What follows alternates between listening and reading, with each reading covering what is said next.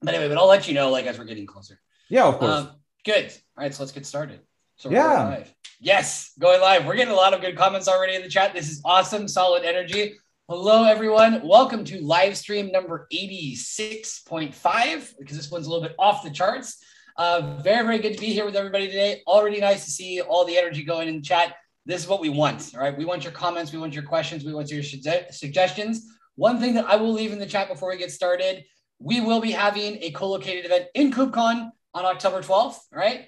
I will leave the link for that here so you can register already. It's totally free. We will also be having the DOK Students Day on October 6th, all right, the week before. So if you are interested in giving a talk, even if you're a total beginner when it comes to data on Kubernetes, please jump in our Slack. We've started a thread in the beginner arena channel. And if you're interested in giving a talk, it can be just a 5-minute talk about one concept related to the data on Kubernetes ecosystem. And we will help you. We will give you support. We'll be doing rehearsals. That way you'll have a YouTube video showing your skills, increasing your personal brand. So if you're interested in doing that, jump in and we will be able to support you, find a way for you to get involved. Our speaker today is no stranger to the Data on Kubernetes community. No coincidence that we mentioned KubeCon, because in our last KubeCon co-located event, Alex gave an amazing talk about, also related to Cassandra. But today he's going to be giving us an intro. But before that, I would like an intro to you, Alex. Welcome to the Data on Kubernetes community again. And how are you today? Thank you. Well, I'm excited and happy to be here. And it's been a while since we last time met. So glad to see you again. On the KubeCon, we will do ways how do you run Kubernetes for big data and big data on Kubernetes using Cassandra. But if you want to get something from it, you need to understand what's the Kubernetes is and what's the Cassandra is, right? So I will let Bart to take care of you Kubernetes knowledge, and I will take care of your Cassandra knowledge. And that's what we are doing today. Yep, perfect. That being said, Alex, you can start jumping in right now with your presentation. Remember, folks, if you have questions, you can ask them in the chat. Also, for folks, just to remember, we have a project where we are going to start putting the rap lyrics. I'm sure you all know very well that we have lots of raps. We're going to be putting the rap lyrics on a database, and that database happens to be Cassandra, right? So there's a lot of relevance in the session we're doing today. We want it to be as practical as possible. If you're interested in working on that project of getting those rap lyrics on the database and then putting that onto Kubernetes, please jump in our Slack and let us know. Get in the beginner channel, beginner arena channel, and we will get you properly situated with our amazing interns and the folks that are already working on that project. Alex, take it away. And last point before we go, could you please give me a temporary moderator permissions on YouTube, because I will have to paste some links, and as a non-moderator, I cannot do it. Here on Zoom, you mean? No, on YouTube. I can paste them directly. Or yeah, if you paste them here in Zoom, I'll just put those right over there in the chat. Yeah, sure, that works for me as well. So let's start. We have only 2 hours, and when I start to speak about Cassandra, well, I love Cassandra, then it may take a couple of days. So let's start right now. Good, let's do it. Yeah. So looks like I'm sharing my. Yep, perfect. And hide floating meeting controls, and we must be good right now. So, welcome to Intro to Apache Cassandra, decentralized NoSQL database for big data as well, but not only. I'm Alex Voloshnov, developer advocate at DataStax, and my primary work, the purpose of my work, is to help you succeed with Cassandra. Cassandra is extremely powerful tool, but on the scale from bicycle to Boeing, it's way much closer to Boeing than to bicycle. And obviously, if you just jump in on the airplane and trying to push all the buttons, turn all the knobs, you may run into a little bit unhealthy situation. So my work is to let you not fall, but fly. And with that, let's start. So today we will discuss what is Cassandra, how it works, and when you need it. We will talk about what kind of downsides it has, because you need to understand some potentially dangerous situations and how to handle them. And we will talk about the use cases. Before we proceed, I want to ask you some questions. So the easiest way for you to answer my questions is to go to menti.com and use the code 94257412, or simply scan this QR code and you will be able to answer my questions, because I want to understand the level of the audience today, and it can be a little bit different, so I will know on what I should focus the most and what I can skip more or less. So I want to see you on menti.com. I will send you a link, or actually, Bart, could you please paste this link and the code? You got it. Right on the screen, 94257412.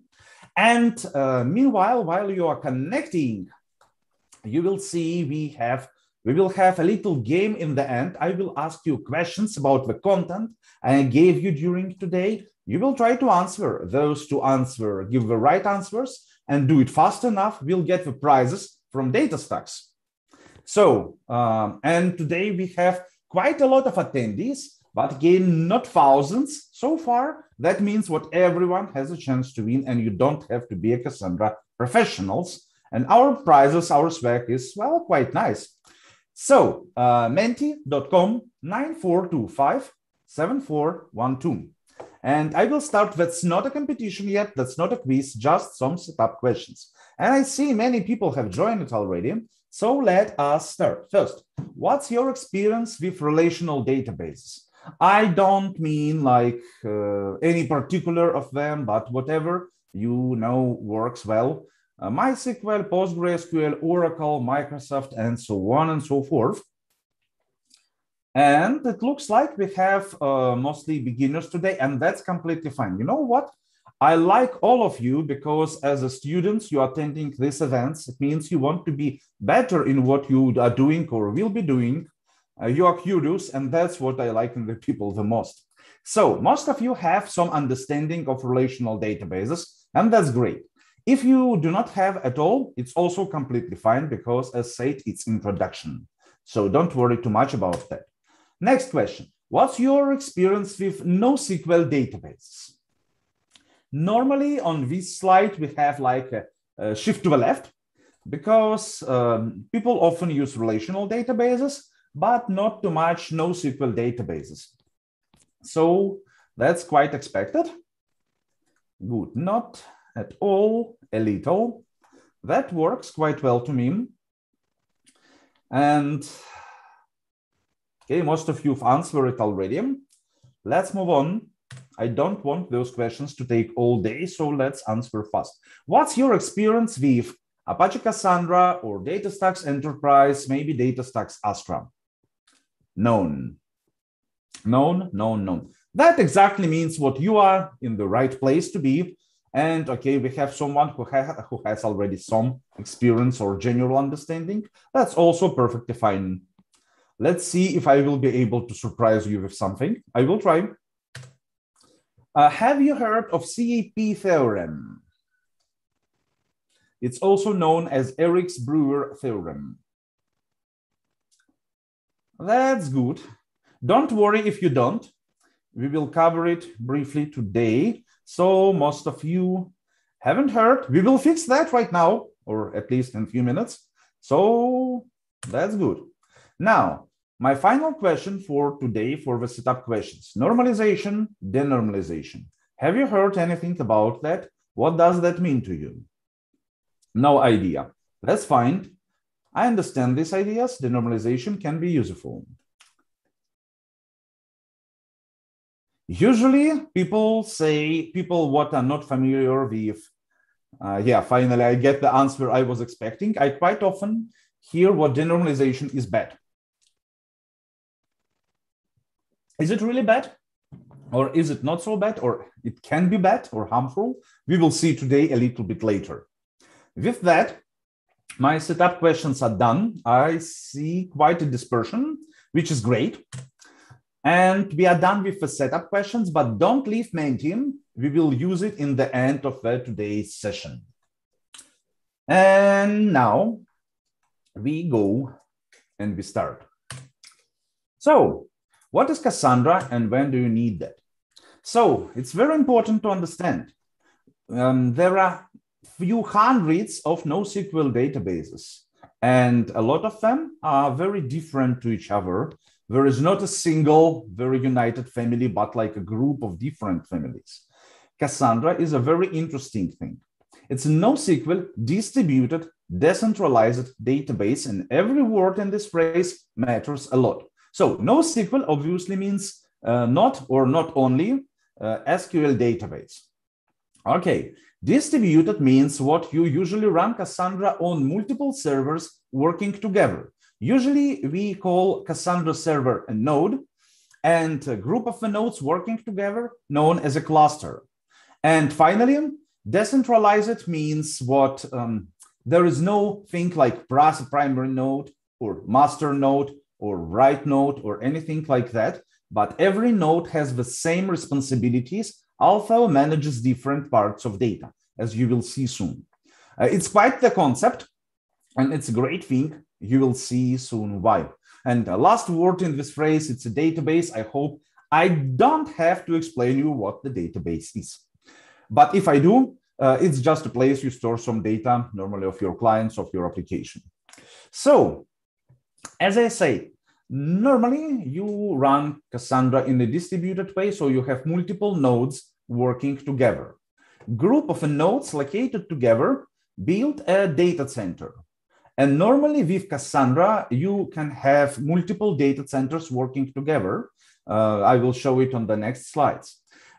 Traditionally, we call a data center a ring, but well, that's not a ring architecture, but actually every server, every node is able to communicate with every other server. So every server communicates with each one. Normally, they completely, there is no links like from master to slave replica, again, as every server is the same. They communicate using gossiping protocol. One question, Alex. Sorry. We got a question in from the chat. Ishan, thank you very much. So NoSQL will mean here that data can be stored in JSON format? Okay, so data indeed can be stored in a JSON format, but don't rush. You will see soon how it works. In comparison with, for example, MongoDB, the JSON is the primary way to work. With Cassandra, you can use JSON, but there are other ways to work. Let's see. So, then, Cassandra architecture looks quite complex, and indeed, it's not so easy to run Cassandra cluster as, let's say, single MySQL deployment. But do people use that for really? Because it's going to require some skills, let's say, to run a Cassandra cluster. In last report at DataStax Accelerate 2019, well, it was like 2 years ago. It was a great conference, by the way. Netflix reported what Cassandra is for them, the primary database, and they have like around 60 or 70,000 of Cassandra nodes with hundreds of clusters, and it's the main source of trust for nearly every data they dispatch. So quite a lot. Can anyone be bigger than Netflix on Cassandra usage? Yes. Meanwhile, at the same DataStax Accelerate, Apple reported one of the primary databases for them to be Cassandra, with over 150,000 Cassandra instances working together, taking care of hundreds petabytes of data. Later on, in 2020, we found out what actually, no, Apple is not the biggest Cassandra user, although one of the biggest Cassandra developers, because we have many Chinese companies like Tencent, WeChat, Alibaba, and so on, also building their business on Cassandra. Another question, Alex. Sorry, a couple questions. Yeah. One is about how does gossip communication work? It's a little bit out of scope for today because that's getting deeper. But the general idea is gossip communication means what every node within some time reports its state, its token ranges, I will explain later, and nodes intercommunicating and passing by this information to other nodes. The general idea is cluster to be 100% reliable and available always, 100%. No, not like 99 0.99999, no, 100% of time. Oh. And that means what data can be transferred even if the origin source is for any reason unavailable. Then how is data preserved in case of failure of a node? I'm getting there, don't rush, I will explain that. Good. How is number of nodes in one ring decided? Kaiwala asks, good question. So how number of nodes on one ring is decided? It's decided by you. So when you add more nodes into the cluster, into the data centers, therefore you will have as much servers as you added them. So it's quite simple. So, and by the way, now those numbers are much higher. So what are the primary features are companies picking Cassandra?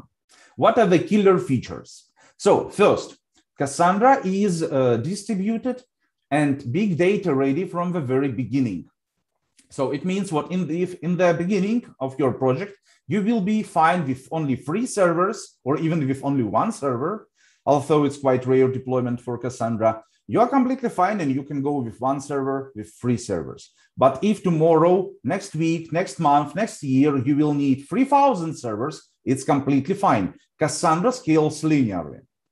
When highest possible availability, because of a data distribution and replication and no single point of failure, because it's decentralized or masterless. With the right architecture and right data model, your data stays available literally always. And it's not just fault tolerant, it's disaster tolerant. Then geographical distribution, because of native multi-data center deployments. When you have 1 data center in the United States, 1 in Europe, and 1 in Asia, your system can survive even full data center wipe because data stays available on our data centers. And Cassandra drivers design it a way so they will switch to next available data center. When finally, read and write performance. Obviously, Cassandra is very fast, but not only that. With many of the databases, for example, like Mongo, like relational databases, you can easily scale for write.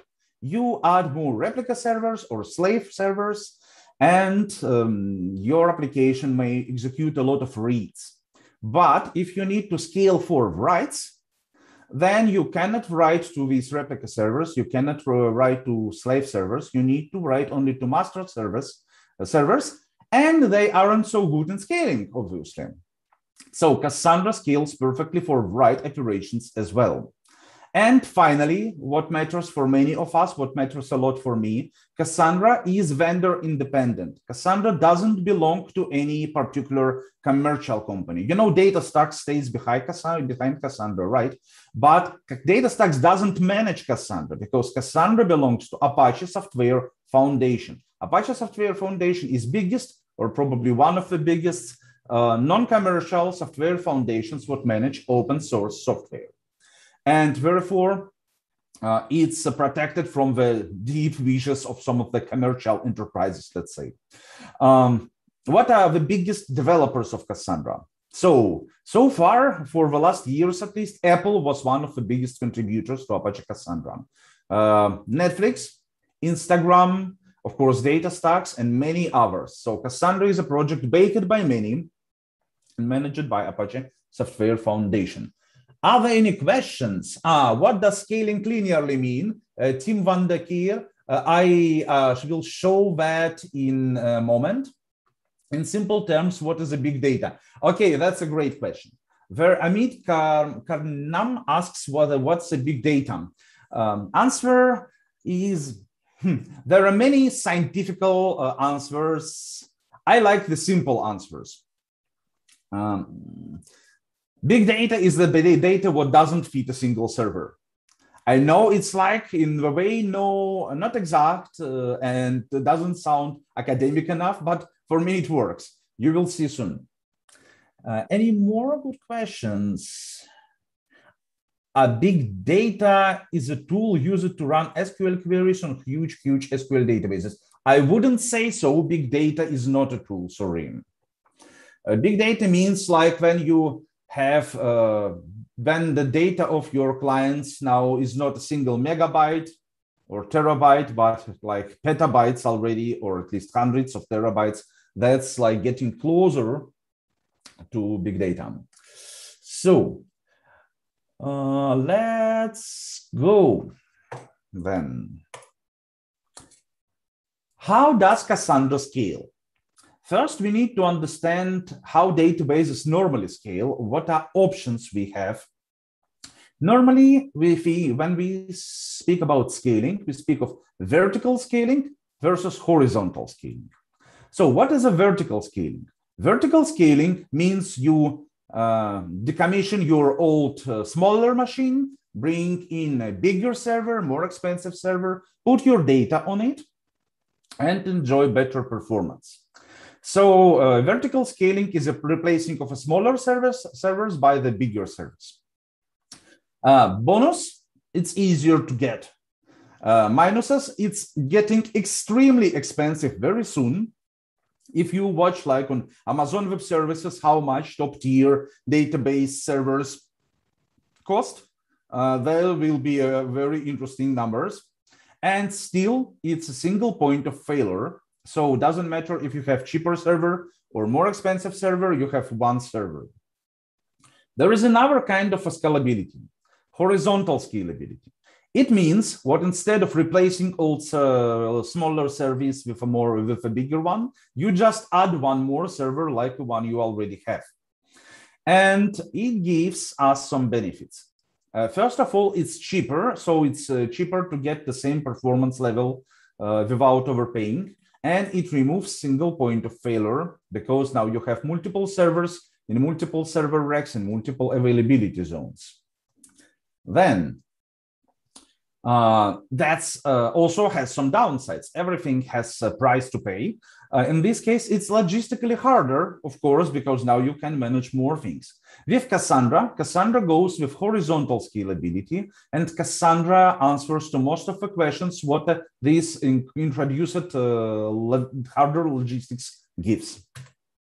So Cassandra scales horizontally, and that's one of the best Cassandra features. It has nearly zero overhead on adding new nodes. It means what if you have 3 servers Cassandra cluster, if you want to double the performance, you just have to double the number of the servers and you will have doublet performance and doublet disk space. And again and again and again. And of course, there are some not really limitations, but points to understand. If your data model is wrong, it won't work this way. I will tell you why, and like we will speak a lot about data modeling today because it's a primary thing to understand if you want to succeed with Cassandra, and that's my work to make you succeed with Cassandra.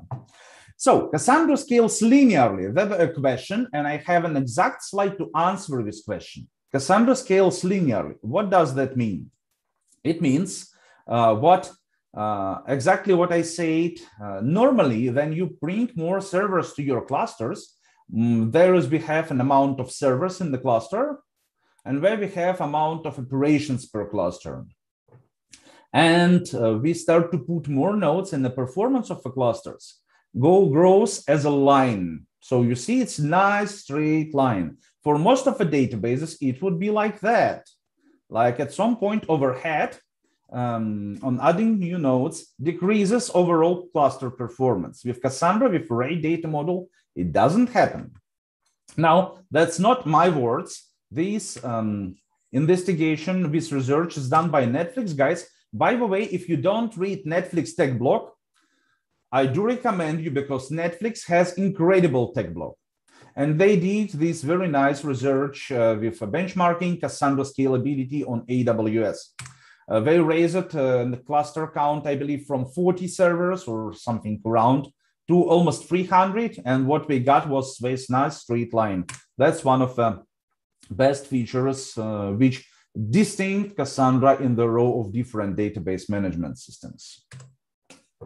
So how it all works? What are the key principles with Cassandra cluster, and what's the main idea? First idea, data is distributed. It means what? Not a single server keeps all the tables you have, but vice versa, your tables are split into parts and spread to multiple servers. For example, here on the right side, we have a simple table, country, city, population. So basically amount of citizens per city, per country. And how it's stored on the cluster. It's stored like that. That means what our table is split into multiple parts and stored on multiple servers.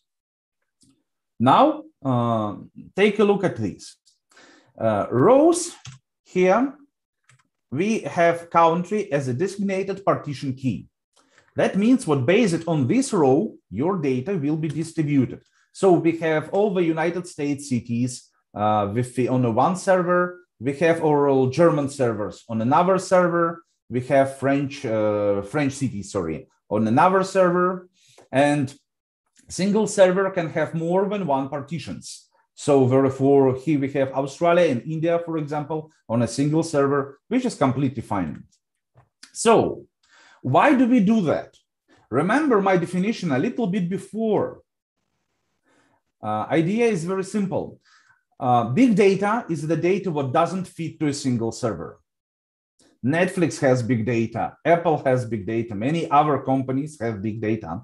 And you can store these on a single machine only using network attached storages. But the point is, in this case, that cannot be fast. So the first recommendation, if you want your Cassandra to be fast, you need to have not network attached storages, but local disks only. And that's very important. So that's why Cassandra distributes data. Now take a look. For example, the operations done to this table, like we are reading this information or updating this information all the time, we get more and more requests and more people are using our servers. Obviously, pressure grows and at some point, cluster starts to slow down. What I can do in this case, horizontal scaling. Then I introduce more servers to this cluster. Data is being repartitioned and spread it over bigger amount of servers. As a result, every particular server gets lesser payload and lesser workload and may answer faster. So how it will be partitioned? Don't worry, I get there. Partition case is a primary case, I will explain. What about latency between distributed servers? I will explain. NoSQL DML commands are similar to SQL. In this case, yes. Good. Okay, looks like I have slides for every question you asked so far. Let's move on. So how exactly partitioning works? Answer is very simple. Partitioning works this way. Take a look. We have a table. And for every table, we have to define which column or which columns will be a partition key. It can be a single column or multiple. Value of this column will be partitioned by the murmur-free hashing algorithm. And as a result, whatever value it has, in the end, you will have a simple integer number. Now, here we have numbers like 59, 12, 45. Of course, usually it's not 59 or 12, but much bigger integers, like very long ones. But what matters is they're still integers. And we call them tokens. So here we have partition key, and partition key is a value you can read. Australia, Canada, Deutschland, Germany, and so on. But here we have just the numbers. And we have multiple servers in our cluster. Imagine we have cluster of 4 nodes, 4 servers. 1, 2, 3, 4. Every server, every node in the cluster is responsible only for the part of the tokens. It's called a token range. Imagine we have tokens only from 1 and to 100. Normally, it's again not from 1 to 100, but from minus huge big int and to positive huge big int. But we will simplify to explain the idea. So in this case, I have 4 servers, and my overall token diapason, the token range is from 1 to 100. And therefore, it's very easy to calculate.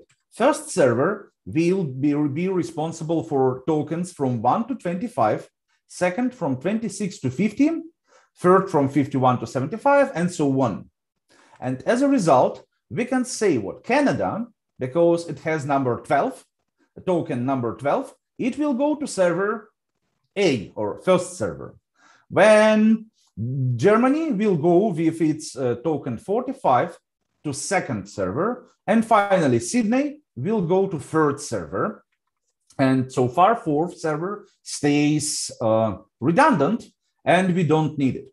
Now, well, not really not needed. There are some other things to consider, but let's say that's our situation in the moment. Now imagine we start to put more and more data, and we get more and more customers using our system. So at some point, those servers are busy and tired, and we need to have more. When we can add a fifth server, server A, B, C, D, E, server E, we add server E. What happens then? Cassandra cluster is very smart. It takes your job on itself. Idea is very simple. Cluster will automatically recalculate token ranges. And when we will find out what first server is responsible for token ranges 1 to 20, second one will be responsible for token ranges 21 to 40, 41 to 60, and so on. And data will be migrated therefore. But the same happens if we decide what we don't need extra servers anymore, like it's, I don't know, whatever, not right season, people not selling our goods or not using our servers, then we can decommission this server. And exactly the same situation will happen. The cluster will recalculate token ranges for the new amount of servers, and therefore every server will become responsible for larger token ranges. Okay, so let me see the questions. Meanwhile, would increasing the number of nodes increase the performance in Cassandra? Answer is yes. Thank you for the warm words, guys. Will the horizontal scaling be done only after accumulation, or will it happen in a distributed manner? I am not sure I understand the question, sorry. As soon as you add the server, bring server into the cluster will recalculate the ranges, data will be migrated, a new server will become available. How fast it happens? By the way, good question. How fast basically a new server becomes available and fully responsive? Answer is it very depends, because first of all, of the amount of data. The question of data density is very important, and data density literally means how much of the data you have per server. I know companies would prefer high data density, and they store many terabytes per single server. We have seen like up to 12 or 15 terabytes. That's not the recommended strategy. So, I mean, you can do it, it will work, but it will work slow. For cold storage, it's fine. But if you want to have hot storage, which works very fast, you want to have your data density per server smaller. So normally we recommend to go with 2 to 3 terabytes per server. But some companies like Netflix, for example, prefer to have higher startup time. Shorter startup time. So new node starts faster. Obviously, that means what data density has to be decreased, and you have smaller amount of data per server. As a result, it's maybe less efficient from a costs point of view per server, but you can bring on more new servers or decommission some servers faster. So data repartitioning and streaming data within the cluster happens faster.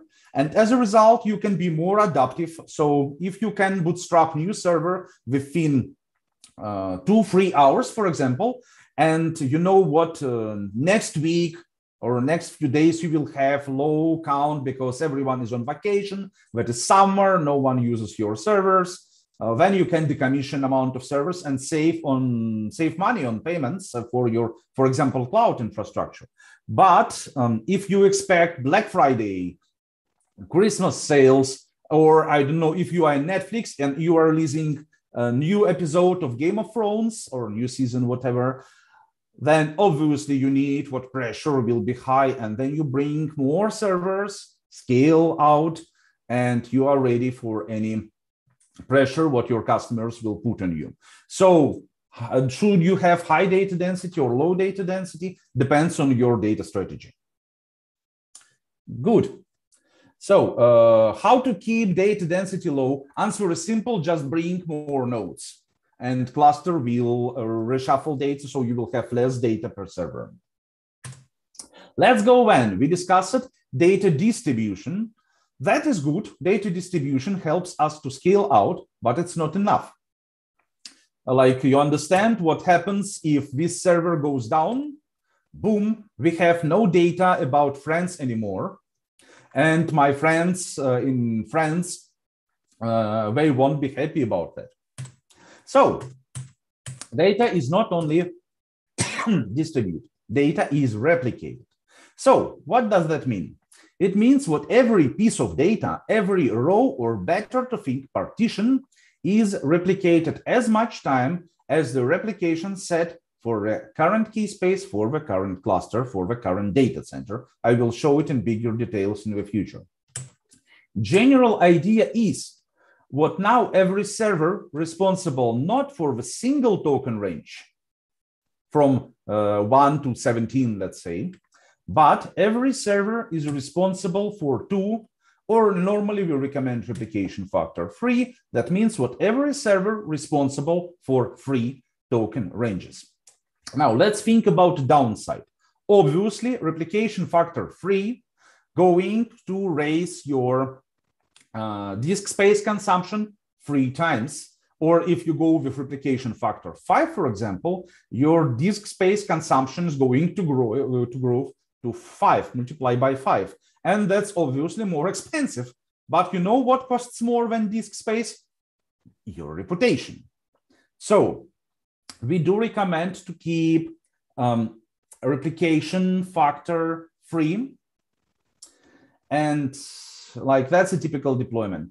Sometimes you may have more, sometimes, well, we don't recommend to go less, only if you work with on test environment, development environment, very often consists of only one server because you can afford losing data in that. So how it works? Idea is very simple. We remember what every server is responsible for 3 token ranges. And let's say data comes to a server, what's going to dispatch this transaction for us, dispatch this operation for us. And as we see, this data with a token 59 doesn't belong to this server. And this server becomes a query coordinator. So it will coordinate this query. This server is smart. Every Cassandra server is smart. It understands token ranges allocation over the cluster. And as a result, it knows what those 3 servers are really replica servers for this partition. Therefore, this server will dispatch asynchronously 3 write requests to those servers, and they all will get the data in the end. Now, what happens if one of the servers is on fire, not available, power outage, network outage, whatever outage? Idea is very simple. This query coordinator will store so-called hinted handoff.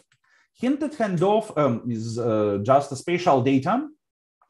What will be dispatched to the failed server as soon as it recovers. When failed server recovers, it reports like, okay, guys, I'm back online. Sorry for me being late. Did I miss anything? And then all of the query coordinators, so basically every servers what got queries for the token ranges this server is responsible, they will dispatch hinted handoffs to it, and it will recover. And it is completely automated. So if you don't watch your logs, if you don't watch your monitoring, you won't even be notified, and cluster will be self-healed. For shorter outages, it's completely automated recovery. Now, what happens if your server was out not for 15 minutes, not for 1 hour, but let's say for 1 full day? In the highly active cluster where some operations happening all the time, recovery with hinted handoffs may be too expensive. I mean, like from the point of view, imagine this data is being accessed and changed all the day, every second, and then server recovers to say, okay, I'm here, and gets like all the terabytes of new data thrown to him. Obviously, that will be a bad idea. So those hinted handoffs have a default setting depending on the version. It may be usually like 3 to 4 hours. If your server recovers within those graceful period time, 3 to 4 hours, you can change the setting, of course, but don't make it too big. It may bring more problems when it will solve. So if graceful period time is over, hinted handoffs will be decommissioned, and it's easier to you in many scenarios will be to decommission this failed server at all and bring it back as a new server, because it will use another mechanisms to bring data in, which may be better for your cluster overall. So, are there any good questions, Bart? I see you have some fun there. Any more Game of Thrones? Let's see. In terms of other stuff, since we spoke about our RF and data replication, do the nodes use a slower driver for replication, or do they have uniform data storage? Like solid state storage for all data. So, of course, it's recommended to use SSD disks for everything, for sure. What may help to raise performance a little bit is to have 2 different SSD disks per server. I don't have real measurements, but the point is there are 2 kinds of write operations on disk happen. Normal persistence of the data and write ahead log known as a commit log. And to keep them isolated from each other, it may have more sense to have 2 disks, at least when those magnetic disks, like those spinning. With SSD, I have to check, but normally, yes, we recommend to use just a uniform data storage SSD, but local one. Good. Does the RF increases with the increased number of nodes? Answer is no. RF is declared by the administrator, and just bringing more servers into data center, in the cluster, won't affect replication factor. You set replication factor manually. Moreover, you can have different replication factors for different sets of data, because sometimes you have like extremely important data, some financial statements, and you don't want to have any risks of loss. And sometimes you work with a secondary data, which you don't want to consume all of the disk space, so you may decrease replication factor for this piece of data, so it's configurable. So we are getting to CAP theorem, and this one is a very important one. Let's take a look on what sorry, Bart?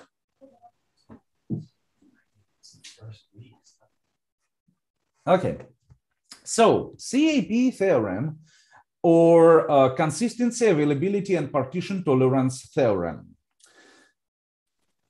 Cassandra is a distributed system, and this CAP theorem works not only for Cassandra, but it works for literally every distributed system. If you work on something like distributed system, like whatever, microservices, a server, service-oriented architecture, and so on and so forth. If you work on the distributed system, this system also applies, this theorem also applies to your system as well. What it states, idea is, in a distributed environment, so more than one server, in case of an outage, in case of a failure, only 2 qualities out of 3 can be reached, and you, in the best case scenario. And you can decide which one you want to have. So you can be here, here, or here, but you cannot be here. You cannot be in the center, and you can decide where you want to be. Now, there is very often misunderstanding what Cassandra is available and partition tolerance. If you ask, is Cassandra CP or AP, like 80% of Cassandra users, maybe more, will say Cassandra is AP. And that's a mistake, and you will soon see why. So, but first of all, let's discuss those qualities. So what exactly does that mean? Consistency, availability, and partition tolerance. Let's start with the availability because it's the easiest quality to explain. Availability means simply you get the answer. You ask your database, you get the answer. You ask some server, you cannot reach the server, your driver switch to next available server, you get an answer from the next available server. It goes seamlessly for your application. It's called availability, and Cassandra is highly available indeed. Then, what means consistency? Consistency means what you always get most up-to-date data. It means because we store data duplicated to multiple servers, in case one of the servers didn't get the update, didn't get for any reason commit log, wasn't repaired to the right state, you in theory can get outdated information. And user email has changed, you ask for it, but you ask the wrong node what stores outdated information, and you will get outdated information. That's obviously bad. So consistency in this case means what you always get actual information. And finally, partition tolerance. Partition tolerance is the most misunderstood concept here. Partition tolerance means ability of a distributed system to survive network split, network partitioning between servers within these cluster or between servers of these system. So if you have, for example, data center in Asia, data center in Europe, and data center in the United States, and European and Asian data centers can communicate and they can work together, but United States servers is operational but unreachable because of some network outage between continents, it's called network partitioning or network split. And it's a very bad situation, actually. In some cases, it can be much worse than just complete loss of the United States data center, because loss of a data center normally means it will recover in some time, but network partitioning in theory may lead what some of your clients work only with segment 2, so Europe to Asia, and some of your clients work only with segment 1, so United States data is not distributed because of them, and in the end, you may end up with two completely different versions of the data. And these call it split brain state, split brain state. Split brain state is a huge problem, like very, very huge problem, because there is no simple way to recover from this state. There is no technical means to recover from split brain, but only like really a lot of human work, let's say. And that's a big problem. So then take a look. We have to pick two qualities out of 3 for our database management system. What can we decide on that? First of all, there is no way we can afford network partitioning. There is no way we can afford split brain, because for the company like Facebook, recovery from split brain will take months, maybe on downtime. So partition tolerance, we cannot afford in no way. It means what basically we have to decide between availability and partition tolerance, and consistency and partition tolerance. What do we want to have the most? There are many different databases with different approaches. Some of the databases are CP, consistent and partition tolerance. Some of the systems are AP, available and partition tolerance, but eventually consistent. Where is Cassandra? Cassandra is configurably consistent. So please don't call Cassandra CP, it's a mistake. Cassandra AP. Neither. It's neither AP or CP, but Cassandra is configurably consistent. In any moment of the time, for each and every particular query you execute, you can set desired consistency level you require to have. What is a consistency level? Consistency level is defines amount of the servers, of the replica servers, you will await for confirmation from them before you return confirmation to a client who executed a query, who executed a statement. Take a look. Like the most widely used consistency levels are 1 to 3, quorum, and all. What does that mean? So take a look. When I write data and I have replication factor 3, then there is a client, so normally your application, and that's my cluster of 6 servers. Client writes data to some server.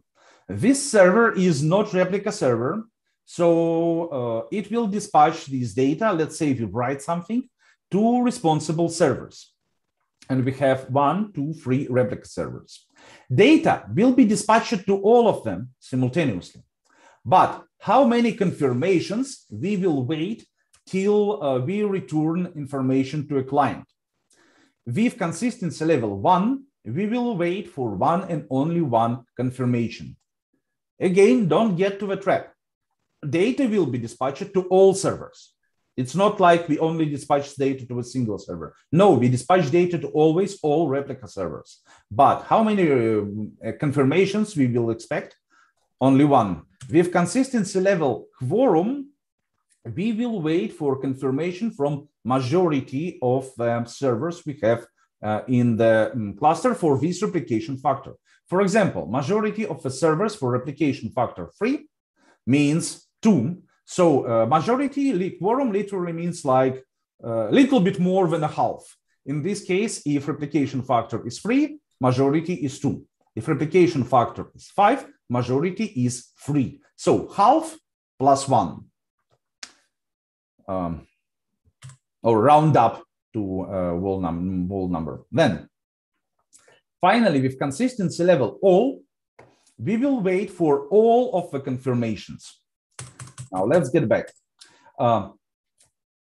With consistency levels 1, 2, 3, we wait for a dedicated amount of servers to confirm what data was written. Or a data we select from cluster is matching. This data is the same if we are not writing but reading data. Quorum means majority. All means all replicas. And for multi-data center deployments, we have some more options. For multi-data center deployments, we have local one and local quorum. What does that mean, local? Imagine you have your data centers as set in Europe, United States, and Asia. What happens when we use local? Local means data center closest to your application server. So usually you run your database on one server and your application on another server. Alex, we got a question. Sure. So for a very important query, you would configure with a higher consistency level? Right, and I will explain that in a moment. Okay, good. Yeah. Thank you. So yeah, this is a good one. So obviously, you don't want your application server in United States to work with your database server in Australia. It will bring obvious latencies you want to avoid. And then you specify for your application server in the United States what United States database server or database data center is local for it. Therefore, using consistency level local one or local quorum will mean what application server in the US will always try to work by default with a data center in United States, not in Asia, not in Europe. So it's obviously will be faster. And local one means the same as one, but within local data center. And local quorum means what we will wait for the quorum, but only in the data center closest to us. Quite opposite, each quorum will mean what we will wait for quorum in each and every data center what stores your data. And as a result, we will wait for the quorum here, there, and over there. And although it's like the most reliable way to work, obviously, it still will be much lower. So normally we use local quorum approach, not each quorum and not just a quorum. So now take a look, consistency level all. Consistency level all means what we will wait for all answers. Is it good or bad? There is no simple answer, because for some scenarios it will be good, for some scenarios it will be bad. But you know what? We have a problem here. CEP theorem is still here, and there is no way to cheat it. So when you bring consistency level all, what will happen? I have to move this slide. Oops, too much. Give me my CEP slide, right? So with consistency level less than all, we are in availability and partition tolerant place. But if you bring consistency level to all, that brings us eventually to consistency and partition tolerance side. And boom, our Cassandra is CP. What happens then? As soon as one single replica server is not available, Cassandra cannot reach desired consistency level. And boom, you have an exception. Sorry, desired consistency level cannot be reached. Come again later, sorry. And that's because we prefer consistency over availability. And now with consistency level all, we cannot tolerate even a single server loss. Now you will tell me, but I work with very important data. I don't want to dispatch inconsistent data. What do I do to give answers to my clients, give like the very right answers? I still want to be available. I want to afford losing of the data. I want to afford losing of a server, but I have to be consistent. How do we solve that? There is a trick, and I will teach you. There is a thing called immediate consistency. Immediate consistency is quite a simple idea. Take a look. My replication factor is 3. And I write with consistency level quorum. Quorum for RF3 means 2. And then just mathematics.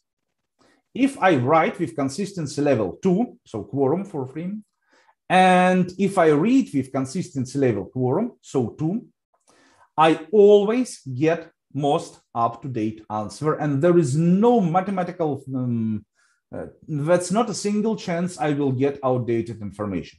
Why? Take a look. Write with consistency level 2 out of 3 quorum. I wait for 2 confirmations.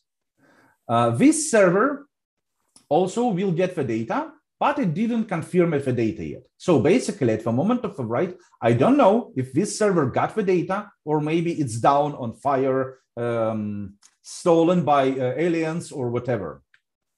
Then, but I do know what data is at least on 2 servers of 3. Then I'm trying to read this data. And when I try to read this data, I request data from all 3 servers, obviously. And as soon as 2 servers return data, if this data is matching, so 2 servers have the same answer, I immediately dispatch answer to the client. And as a result, after a write quorum, if there are only two options, or I reach 2 up-to-date servers, I immediately get my data. Or there can be a bad scenario when 2 servers answer fast, so first 2 servers to answer. One of them has most up-to-date data, and one is inconsistent. For whatever reason, it didn't get the update. What happens then? Query coordinator sees what we have a problem. Query coordinator sees what servers are returning different values.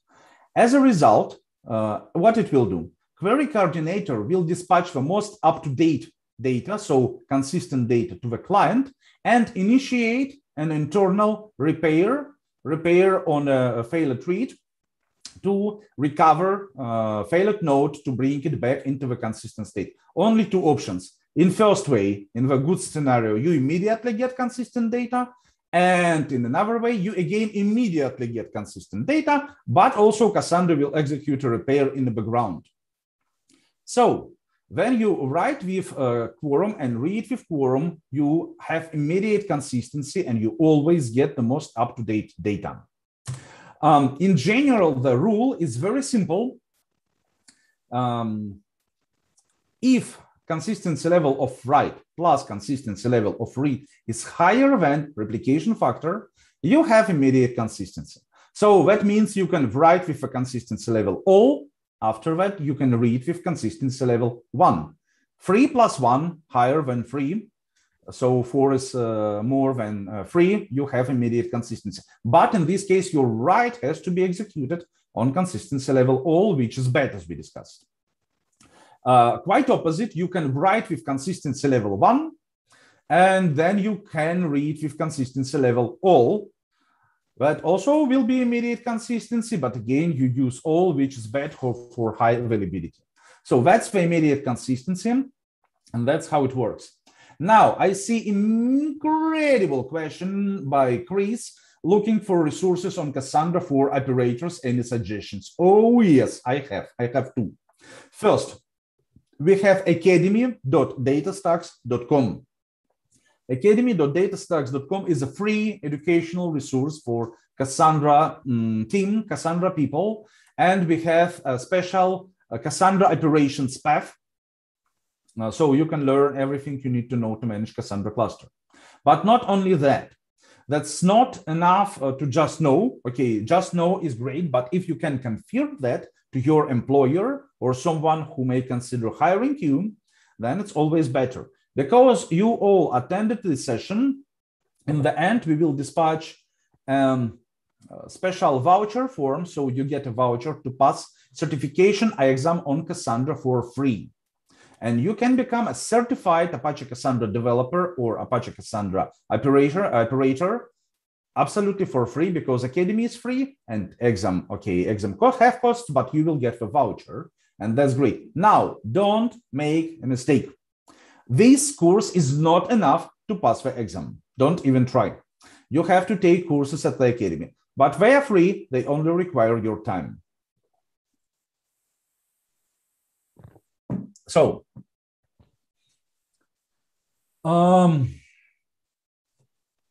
there is a question from Abhijit Ganesh. Wouldn't be a one-way roadblock if there is a CL1 write and CL0 read if the CL1 server fails? So take a look. Anyway, data is spread over multiple servers. So data is delivered to every of the replica servers. Consistency level is only about how many of confirmations we await before we return data to a client. So, finally, data distributed everywhere, and you can have your data distributed geographically, and that's very important of two reasons. First, keep your data close to your clients. You know Uber? I believe some of you, maybe most of you, are using Uber, of course. And if you go to an airport with Uber in Europe, and let's say you go to Frankfurt Airport, for example, why not? Nice airport, especially Terminal 1. And you fly to, I don't know, whatever, Orlando. You will work, and again, take Uber to get to your place, to get to your hotel there. You will work with the same Cassandra cluster or DataStax Enterprise cluster, but two different data centers. And answers will be fast. So that's incredible. Keep your data close to your customers. But not only that, as we discussed before, Cassandra is disaster tolerant. What was the name of a hurricane which nearly destroyed New Orleans? Katrina, right? Yes, it was Katrina, I believe.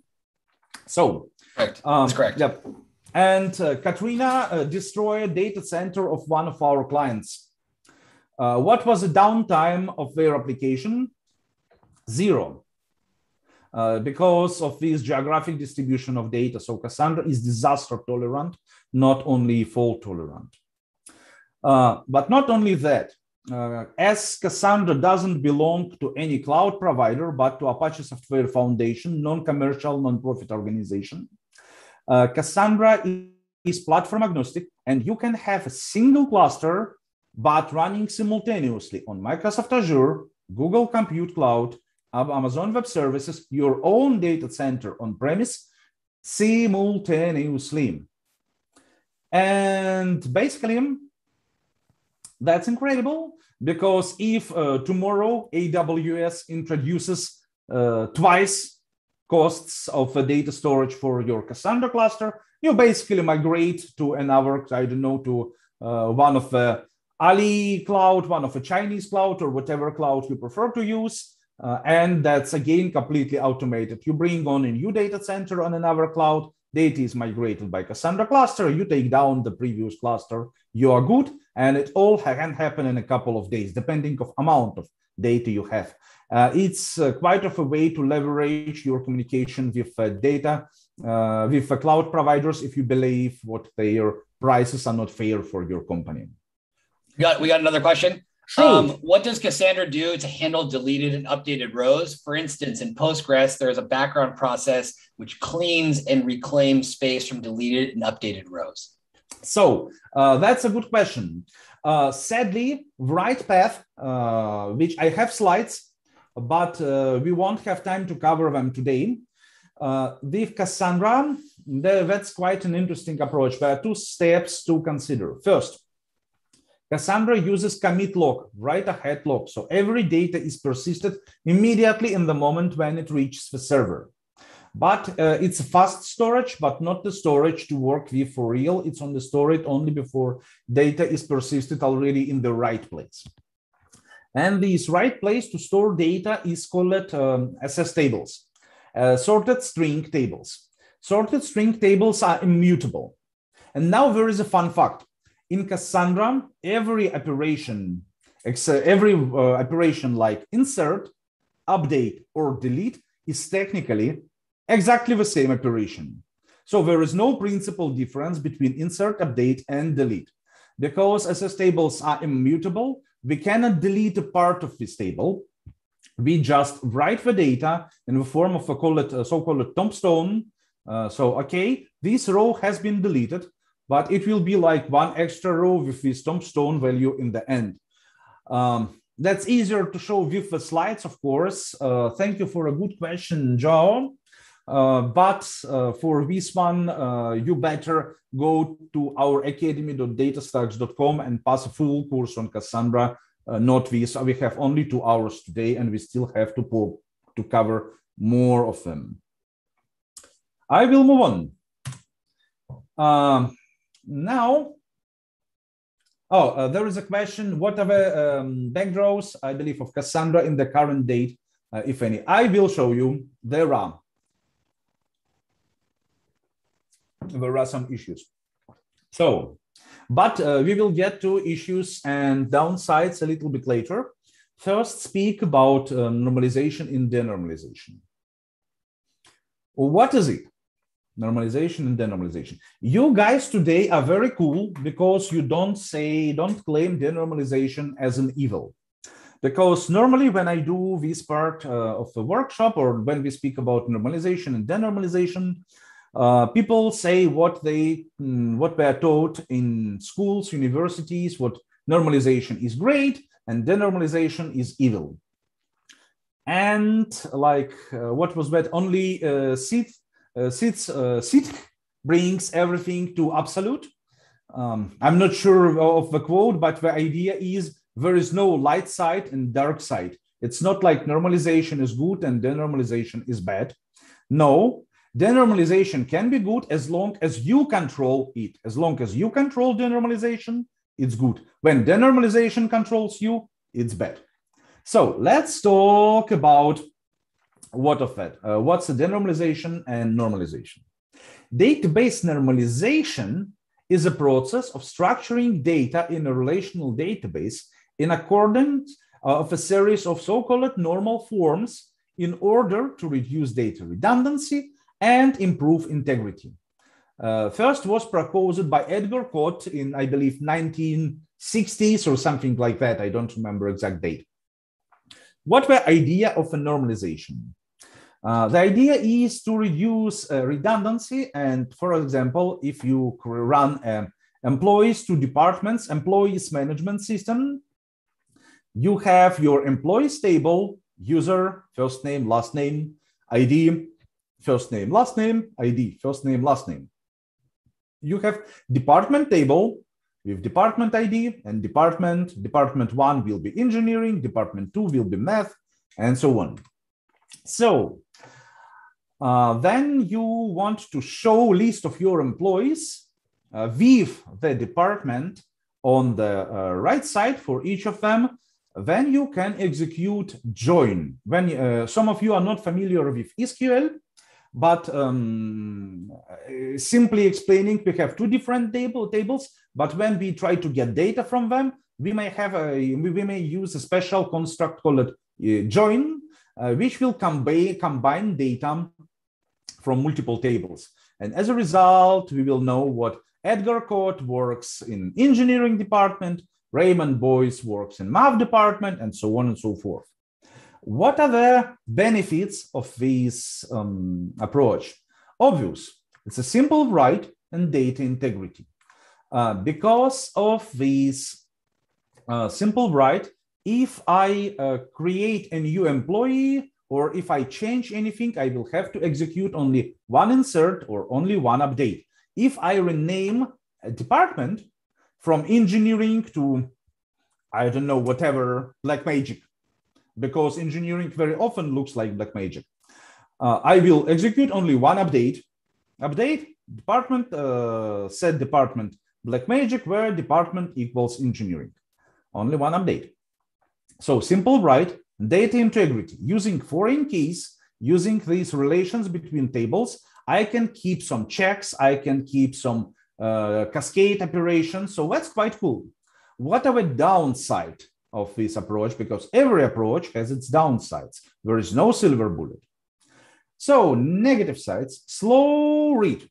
Slow read, it means if we have to execute operation with multiple joins, and that's a very often a thing, then every next join will be slower and slower and slower. Overall duration of a query will be slower, and our customers are unhappy.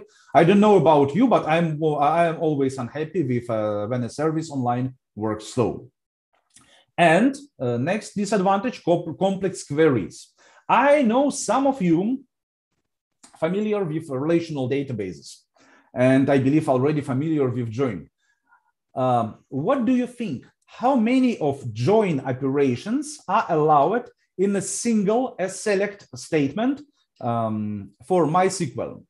How many select, join, how many joins you can have in a single select statement? Please answer on the YouTube chat.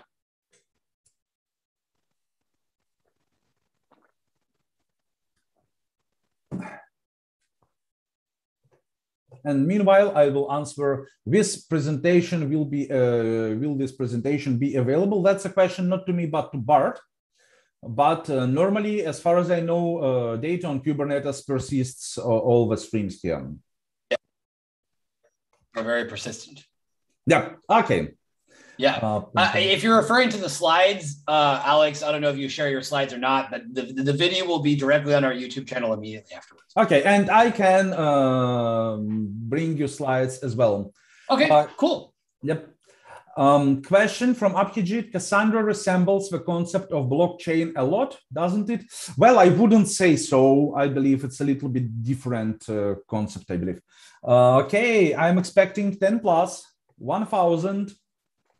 Okay, so answer is at least when I first met this limitation, so it was around 8 years ago, maximum amount of joins in a single select statement in MySQL was 61.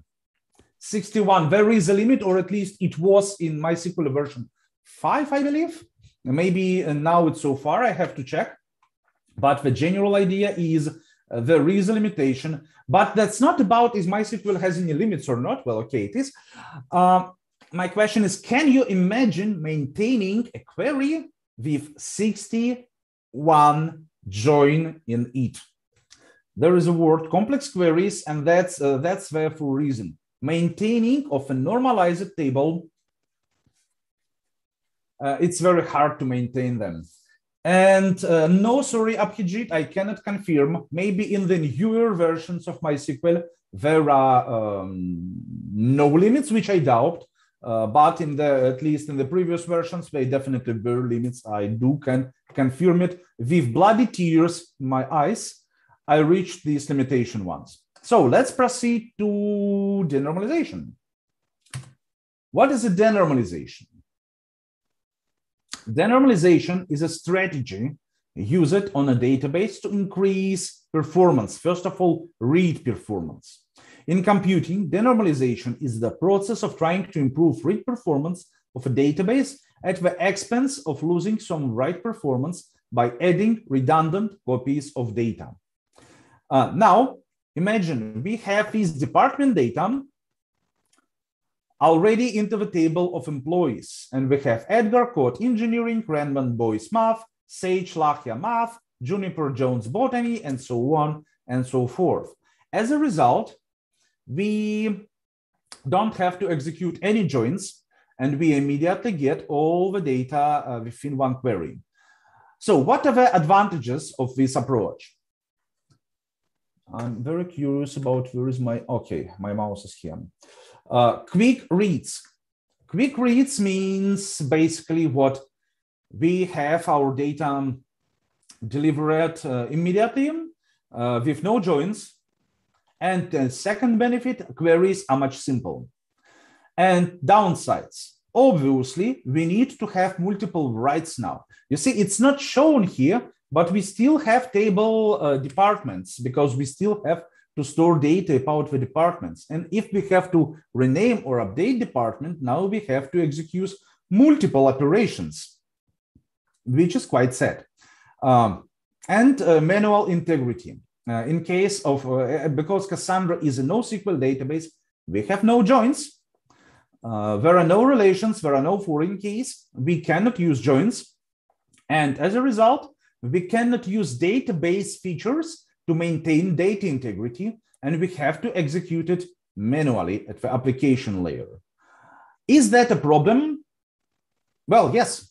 I mean, as an application developer, I have, using Cassandra, more work to do when I work with relational databases. But on the bright side, as a Cassandra-enabled developer, I usually work with companies big enough to pay decent salaries. Companies like Apple just vacuuming job market, and we lost some people of my own team in DataStax because basically it's quite hard to beat Apple from the salaries point of view. So I have more work to do, but I'm getting well paid for it. So I can survive the issue of manual integrity or integrity developed on the application side. Good. So that's the story of normalization and denormalization. Now, what are the key difference to understand? In the second case, we have to do more work when writing data. When I have my data model distributed, denormalized, I have to execute multiple writes, more work on the write time. Using normalization, I have simple writes, but I have to do more work on read time. The decision kind of looks simple. Depending on what you have more in your application, you can rely more on normalization or denormalization if you have more reads. But actually, it's even simpler than that. Take a look. When I have multiple joins, they cannot be executed simultaneously. They can be executed only consecutively. So I have join on a table, join on the next table, join on the next table. I cannot just execute that in parallel. I have to execute first join first, then I can execute second join, then I can execute third join. Let's compare with multiple writes. Multiple writes to different tables they can be executed in parallel because of a very simple reason. Cassandra is very good on the write performance. So therefore, despite it looks just quicker reads or quicker writes, idea is I can parallel writes, I can execute them in parallel, but I cannot parallel joins. So here the normalization has some more benefits when we just expect. Yeah, and Joao says, keep your enemies closer to you. This is the normalization. Yeah, it's something like that. Good. So the key feature for us first is a key space. What is a key space? Key space is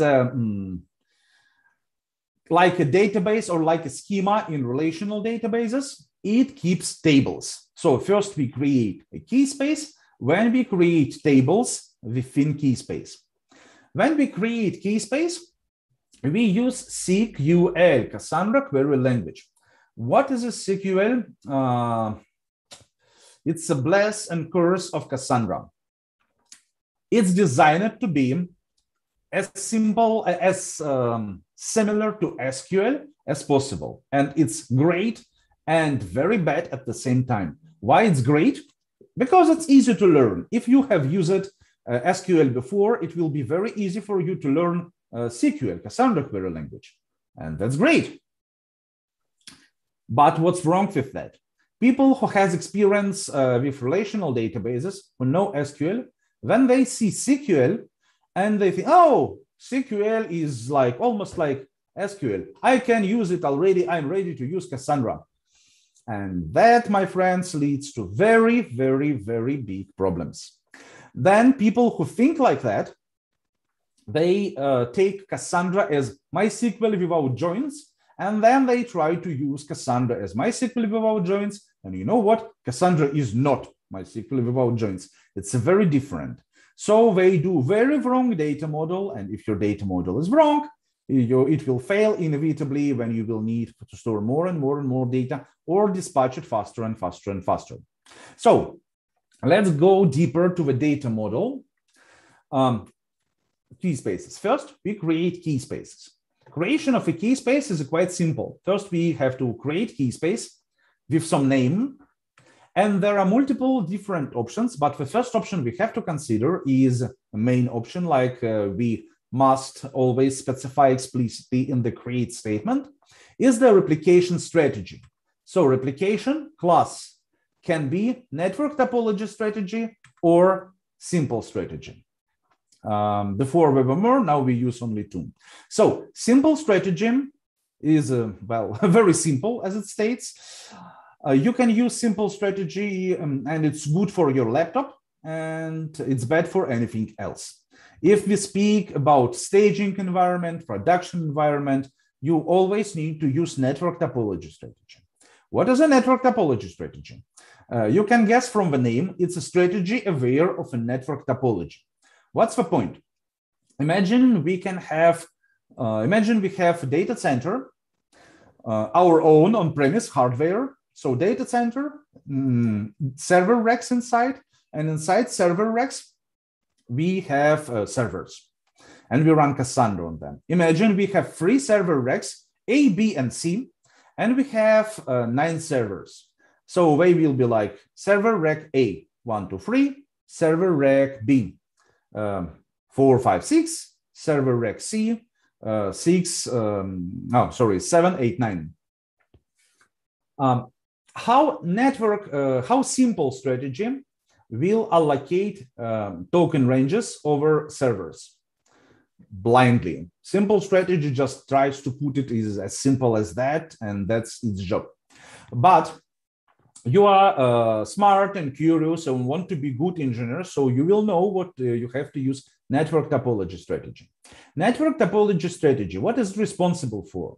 It will try to keep replica servers as far away from each other as possible within single data center. So what do we want to have from our replica servers for a partition, for a token range? Do we want them to be stored on a single server rack? Like your replica servers will be 1, 2, 3 for this piece of data. No, we don't want it. Why? Servers located within the same server rack, they tend to fail together for a very simple reason. If they're located together, you may have some more problems because server rack tend to fail together. So just of a power outage, network outage, and so on. So network topology strategy will try to put replicas to different racks. One replica will go to server rack A, another one to server rack B, and so on. So here idea is simple. For your laptop, for a test or for development environment, put simple. For production, obviously network topology strategy. When next point we need to understand is the replication factor. So we specify replication factor by data center, and it can be different. So here we have specified 2 data centers, US West 1, replication factor 3, and Europe Central 1, replication factor 5. It means what in United States 1, I will have replication factor 3 for all tables in this key space. I can have more key spaces, and for tables in there, I can give different replication factor. And for Europe Central 1, I will have replication factor 5 for tables within key space users. Now there is a question. How many data centers I have in this key space, I have in this cluster? We won't wait for YouTube chat to get answer. I will answer right now, but just now imagine number in your head. How many data centers do I have in this cluster? Good. So the answer is, we don't know. From the this declaration, if we expect it right, answer looks like 2, but really that doesn't mean anything. I can have 10 data centers within this cluster. I just, for this piece of data, for these tables, I'm going to use only those 2 data centers, and other 8 I won't use for these, at least for now. I can later change it, of course. That's, by the way, use it for the situations when you want data of, for example, your German clients to be stored only in Germany, so GDPR.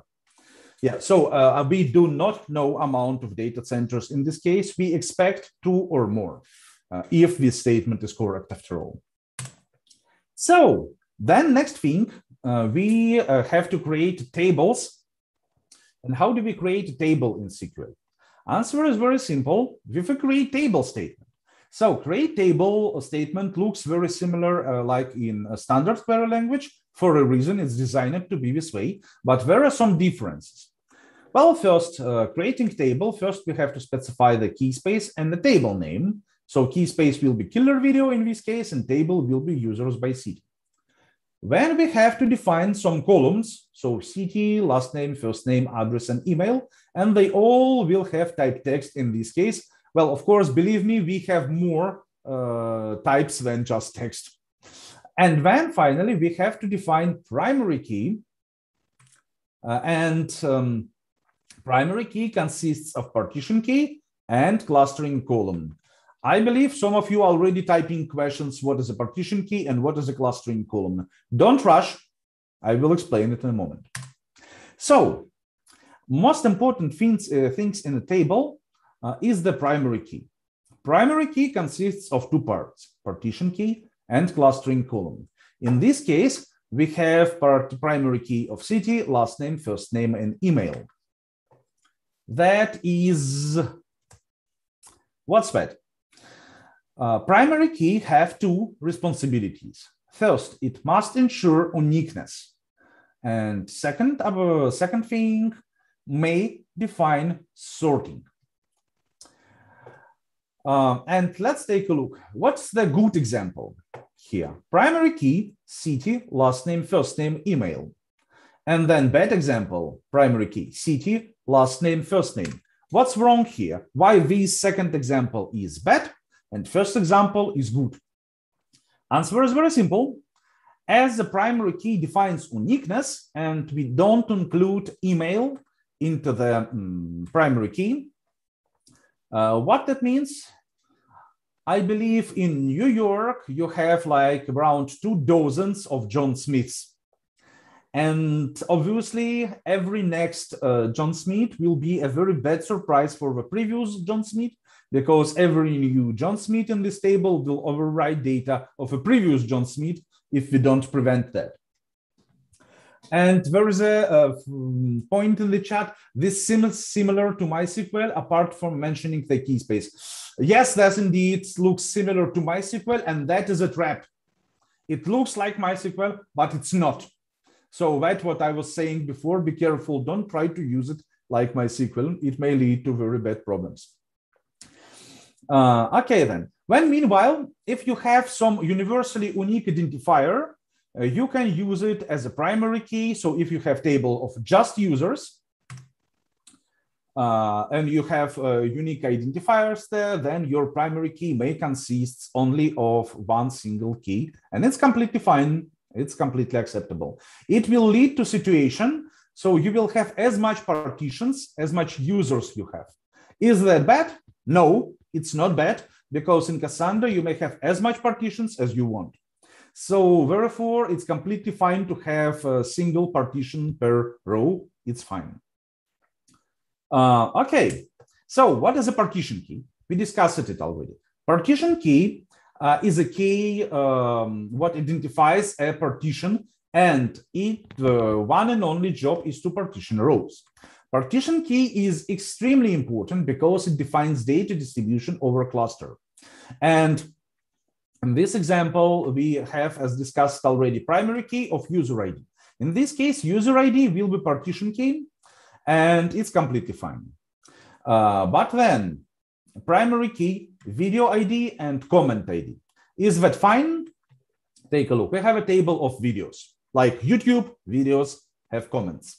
And we need to make design for comments of this video, of this table. Remember, all the rows with the same partition keys will be stored together. And of course, we can execute as less operations as possible. Well, then, if I normally open a video on YouTube, I want to see comments for this video, and I don't want to execute a dozen of select statements to retrieve all the comments, or dozens of network operations to retrieve those comments. Then for these comments for my video, I use a video ID as a partition key. And as a result, they will be stored together, retrieve it within a single select statement, and I will get them immediately. And that's again a nice partitioning. Regarding this bad example, I have a special slide to explain why it's bad. And finally, clustering columns. So second part of a primary key. In this case, that's last name, first name, email. What are they and how do they work? Idea is very simple. First, they use it to ensure uniqueness. And second, sorting order within the partition. Clustering columns are optional. We can skip them completely. So first example, we already discussed it. City, last name, first name will work as long as you have only one John Smith per city. Then city, last name, first name, email will work because that's unique, or at least unique enough for our scenario. But then we have this example, or video ID and comment ID. Will it be unique?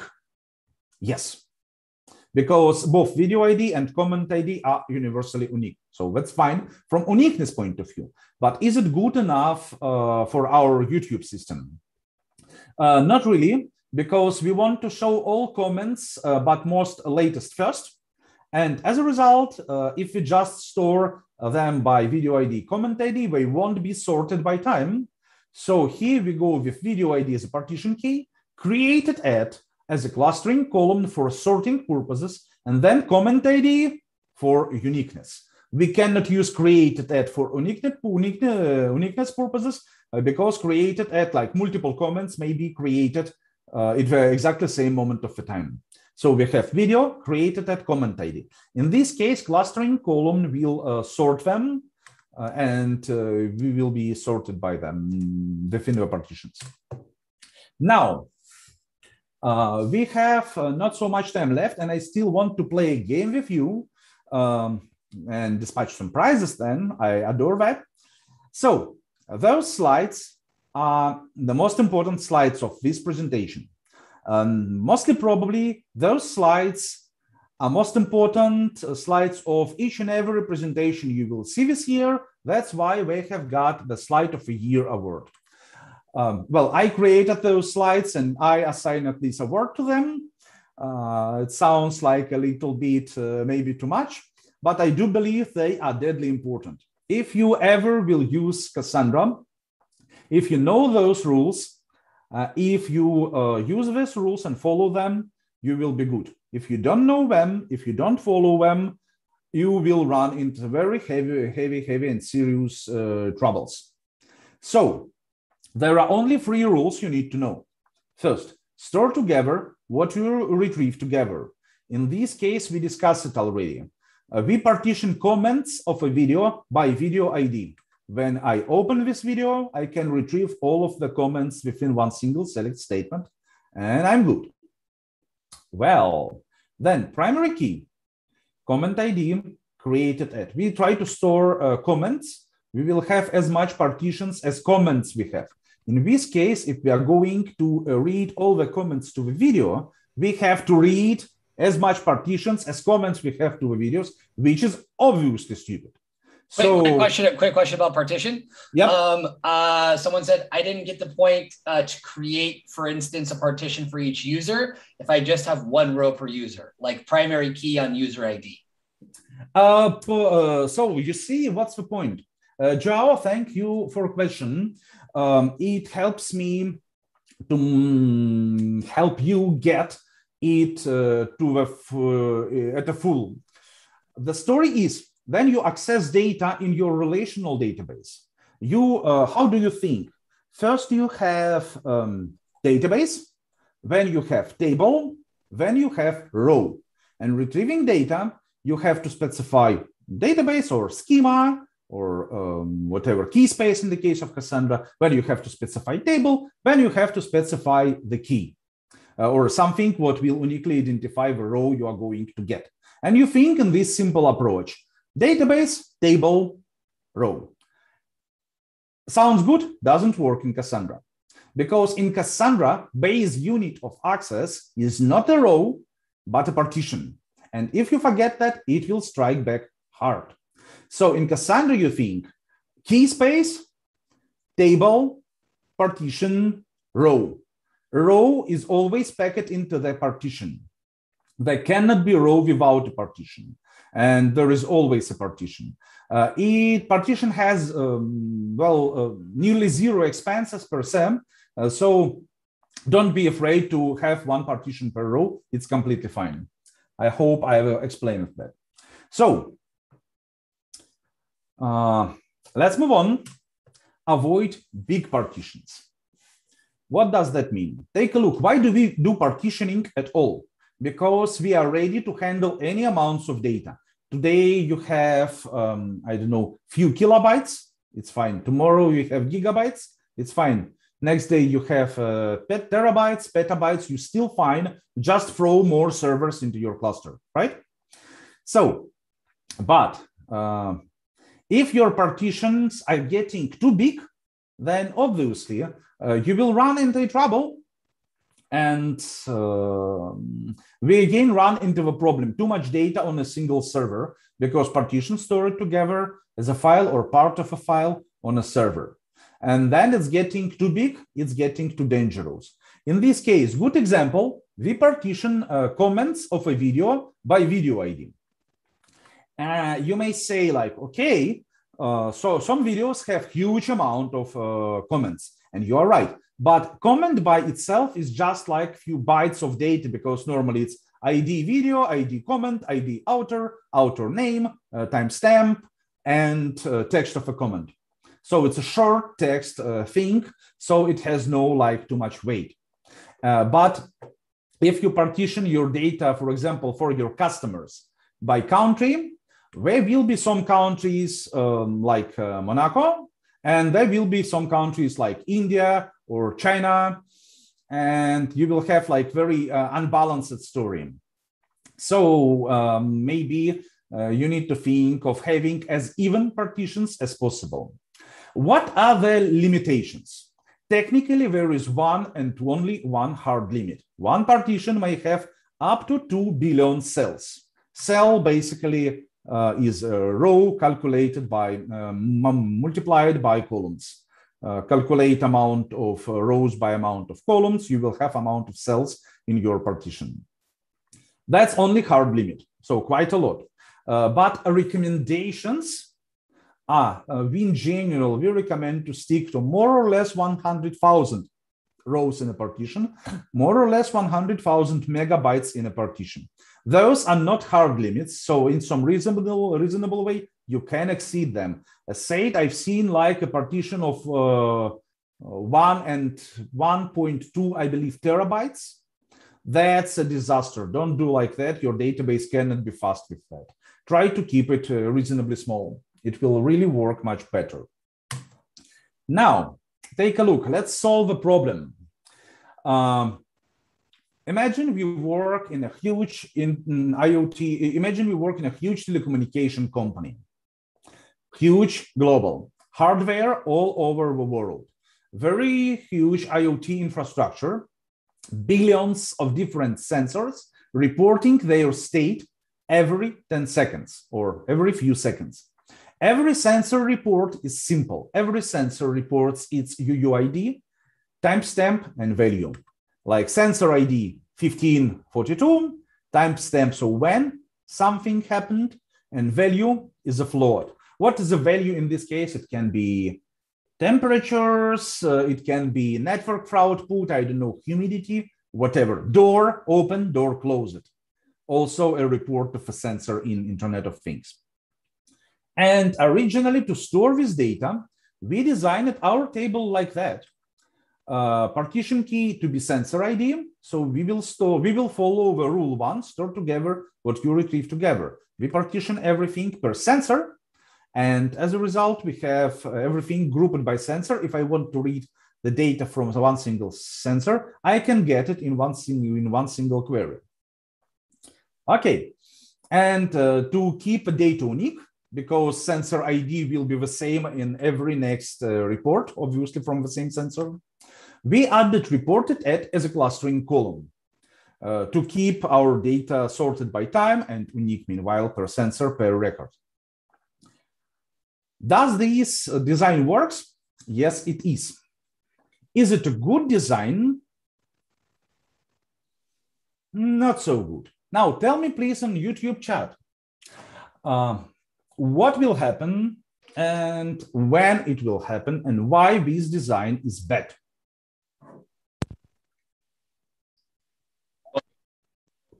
Getting answers for that.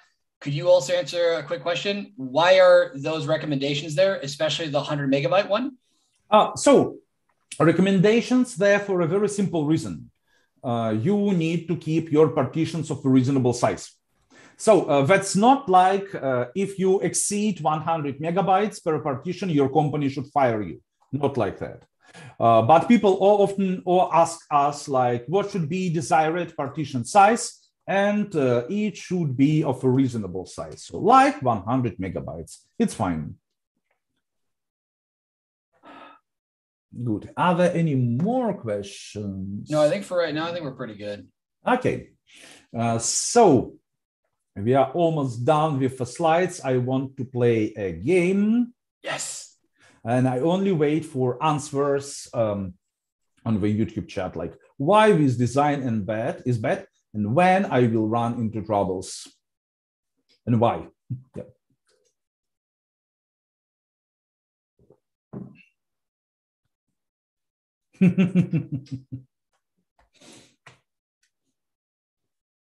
I like those questions. They make you think.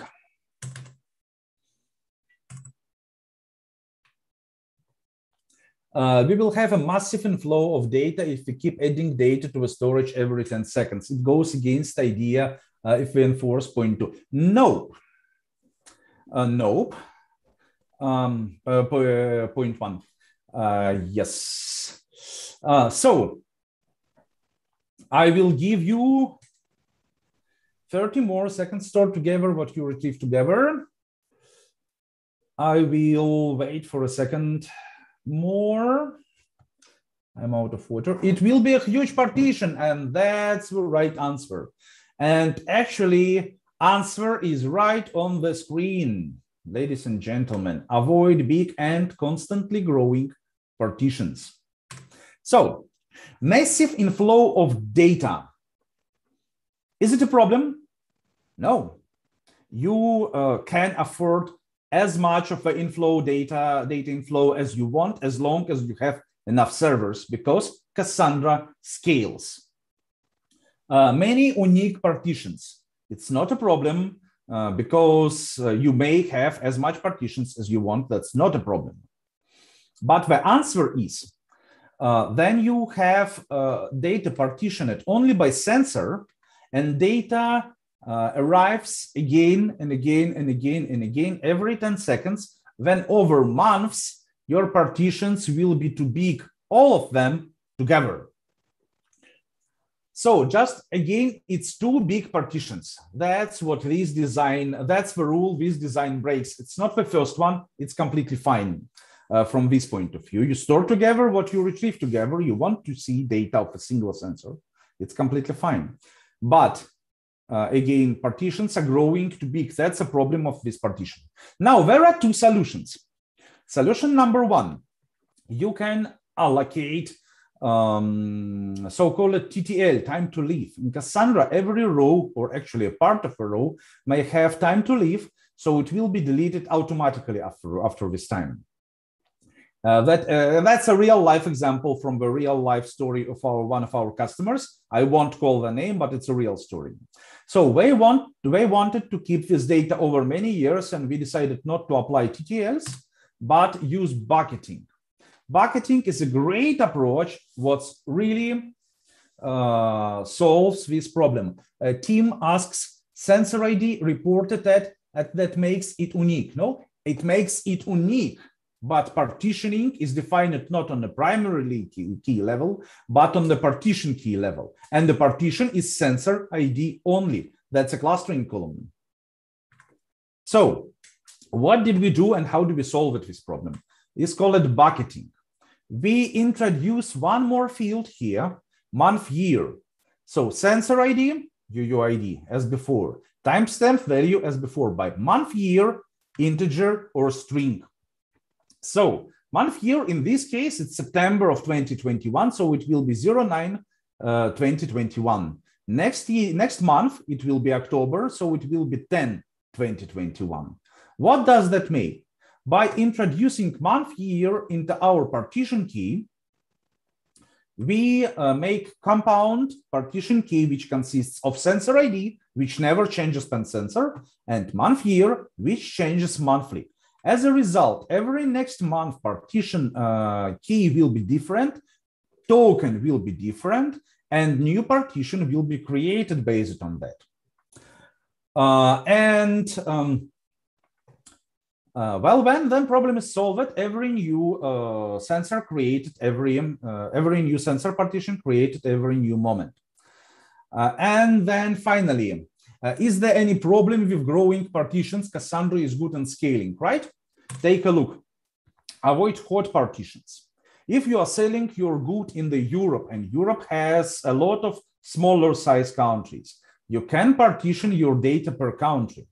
But if you, let's say, start to sell in China and you are extremely popular in China and everyone buys from you, first of all, congratulations, you are successful. But from another point of view, you have 10 servers, replication factor free, and European countries are buying not too much from you, so those partitions will be not affected too much, European partitions, but now you have one huge partition for China, right?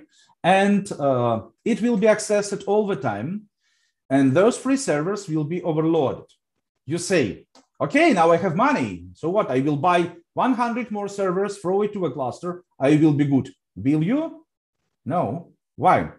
Because still replication factor free servers responsible for which partition. You can add 100 servers, 1,000 servers. That won't help because you still have the same amount of servers responsible for this partition. The partition by data model is unscalable. So avoid hot partitions and avoid growing partitions.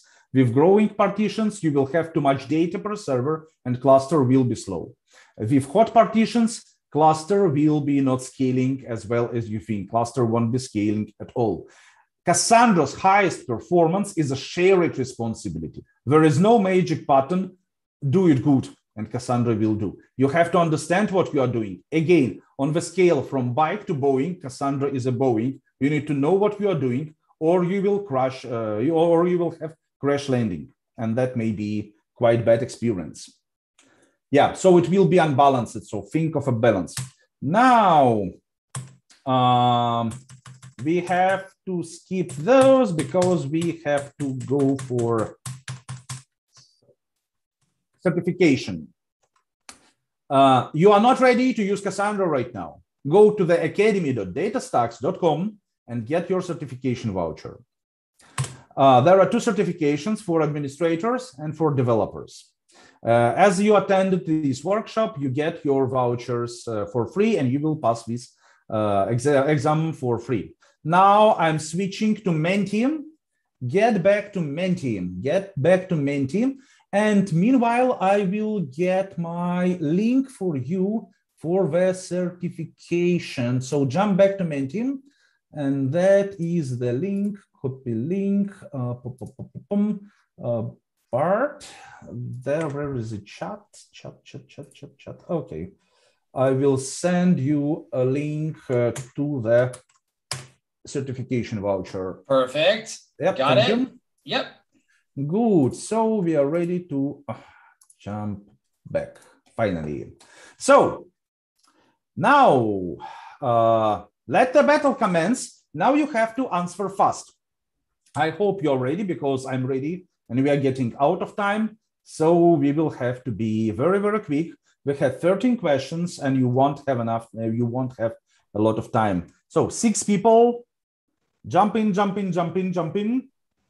10 more seconds and we start. You have to answer fast, but you have to give the right answers in the same time. So it's the same Menti. I hope you didn't quit. 9, 4, 2, 5. So we start. Okay. So answer fast to get more points. How many master nodes does Cassandra need? At least 3 per cluster. 3 per data center. Not a single one. Cassandra is decentralized. Enough to maintain consistency. And looks like most of you made it. Not a single one. Cassandra is decentralized. That's the right answer. Now take a look. Today, YouTube has a very huge latency to real life. I am expect at least 10 seconds. So please watch your phones or whatever you use to open Menti. Focus on Menti, not on YouTube, because video stream will be delayed a little bit. I'm sorry for that. So let's move on. Who was the fastest one? Abhijit Ganesh was the fastest one, and that's a great result. But let's move on. Joe, I'm sorry, I don't know what's wrong with the Menti. Normally it works well, and I see people are connected. So that's going to be question number 2. Answer fast to get more points. How data is being distributed? By partitions. Data is replicated to each server with address locators using Postmail.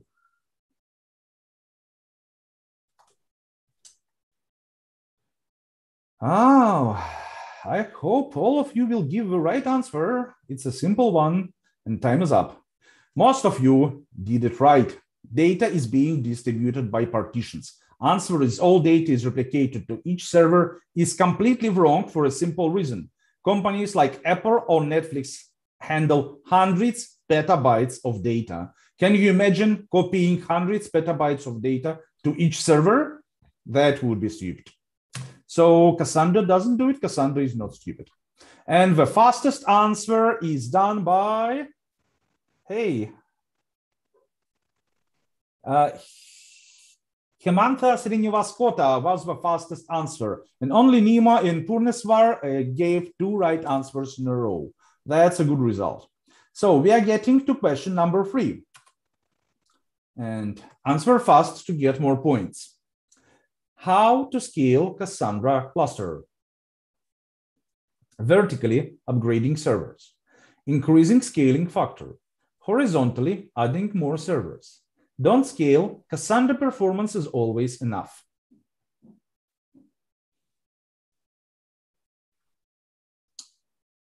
So, how do you scale Cassandra cluster? Time is up, and the right answer, horizontally adding more servers. Someone was too late on this class, I believe. Yes, horizontally adding more servers. That's right. And what's going on the leaderboard? Purneswar makes a mistake, and fastest answer was by Abhijit Ganesh. Congratulations. And Nemo takes the first place. So far, so good. Let's go. Question number 4. Answer fast to get more points. Which replication factor is recommended? 1.5, 3, 15, 42. So what was discussed in the beginning of our session? Which replication factor is recommended? Team Vanderkeer, that's a good performance. So all of you gave the right answers. Obviously, there is no thing like 1.5 replication. It's technically not possible. And 15 or 42 will be too much. So indeed 3. Now, okay, Hemantha makes a mistake or failed to answer on time. Maybe, I don't know. Fastest answer was done by Purneswar, which wants to return back to the top 3. Only top 3 places are getting the prizes. And Nemo still holds the first place. Question number 5. Answer fast to get more points. Cassandra cluster can be deployed on AWS only, any combination of cloud providers and on-premises DCs, only one cloud provider of your choice, Sega Mega Drive. Hemantha, site is not loading. I'm sorry. I know what it happens with some of our attendees sometimes. Normally it works good. So right answer is any combination of cloud providers and on-premises DC. And I haven't seen Cassandra on Sega Mega Drive so far. So leaderboard is interesting. This time it's getting better, but Nemo was quite slow. And Abhijit was the fastest, taking over and getting first place. That's a competition, ladies and gentlemen. So question number 6. Answer fast to get more points. Cassandra cluster can have multiple data centers. Correct. All DCs are available for read and write, so active. Correct. Some DCs are only for read, so passive. Correct, but not more than 2 DCs. Wrong. Single cluster can be deployed only on one single DC, data center. Right. All data centers are available for read and write, multiple active data centers. And that's a great feature. And it's native feature, moreover. So who was the fastest this time? Oh, okay. Joao was the fastest, getting to the second place. That's a great result. And Neo is now out of top 3. Oh my, that's interesting. So question number 7, and answer fast to get more points.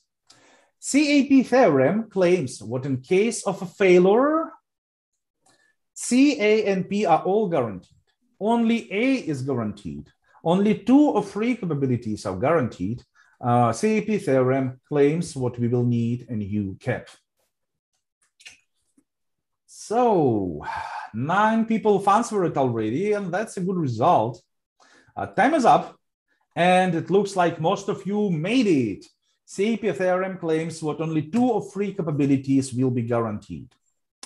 So who was the fastest this time? Fastest is, yeah, team. I'm sorry, but that like decreases your chances to stay in top 3. So Abhijit made it, and that's the fastest answer. Well done. Question number 8. Answer fast to get more points. Recommended way to reach immediate consistency is read, write, 1-1. Read, write, 1-all. Read, write, quorum, or with a video chat.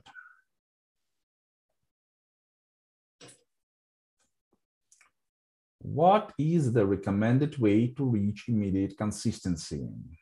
I have some interesting questions for you. So read, write, quorum is the right answer. Read, write 1-1 doesn't give you immediate consistency at all, and read, write 1-0 makes it, but it's not a recommended way. So leaderboard, that's quite good.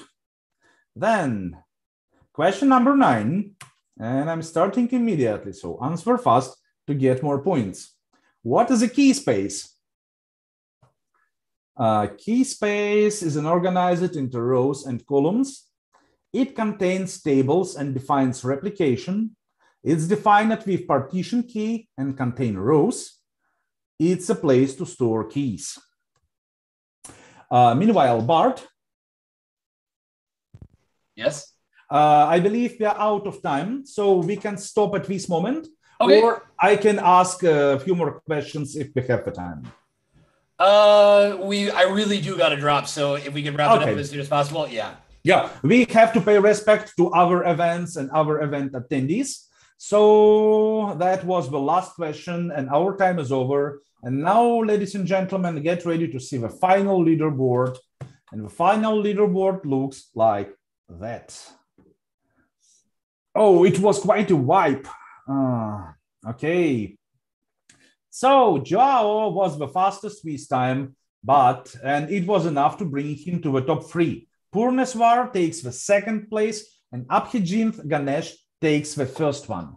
Now, please, leaders, make a screenshot of your, or photo or whatever, of your screen at the moment and send it to me at alexander.volochnev@datastux.com, and I will, yeah, that's the right address, and I will make sure what your prizes will be delivered. We deliver worldwide. Thank you so much for staying with me today. And if you have any more questions, I hope you do, you can reach me on LinkedIn, and I will be able to invite you to the next workshop, or we will see what I can do for you.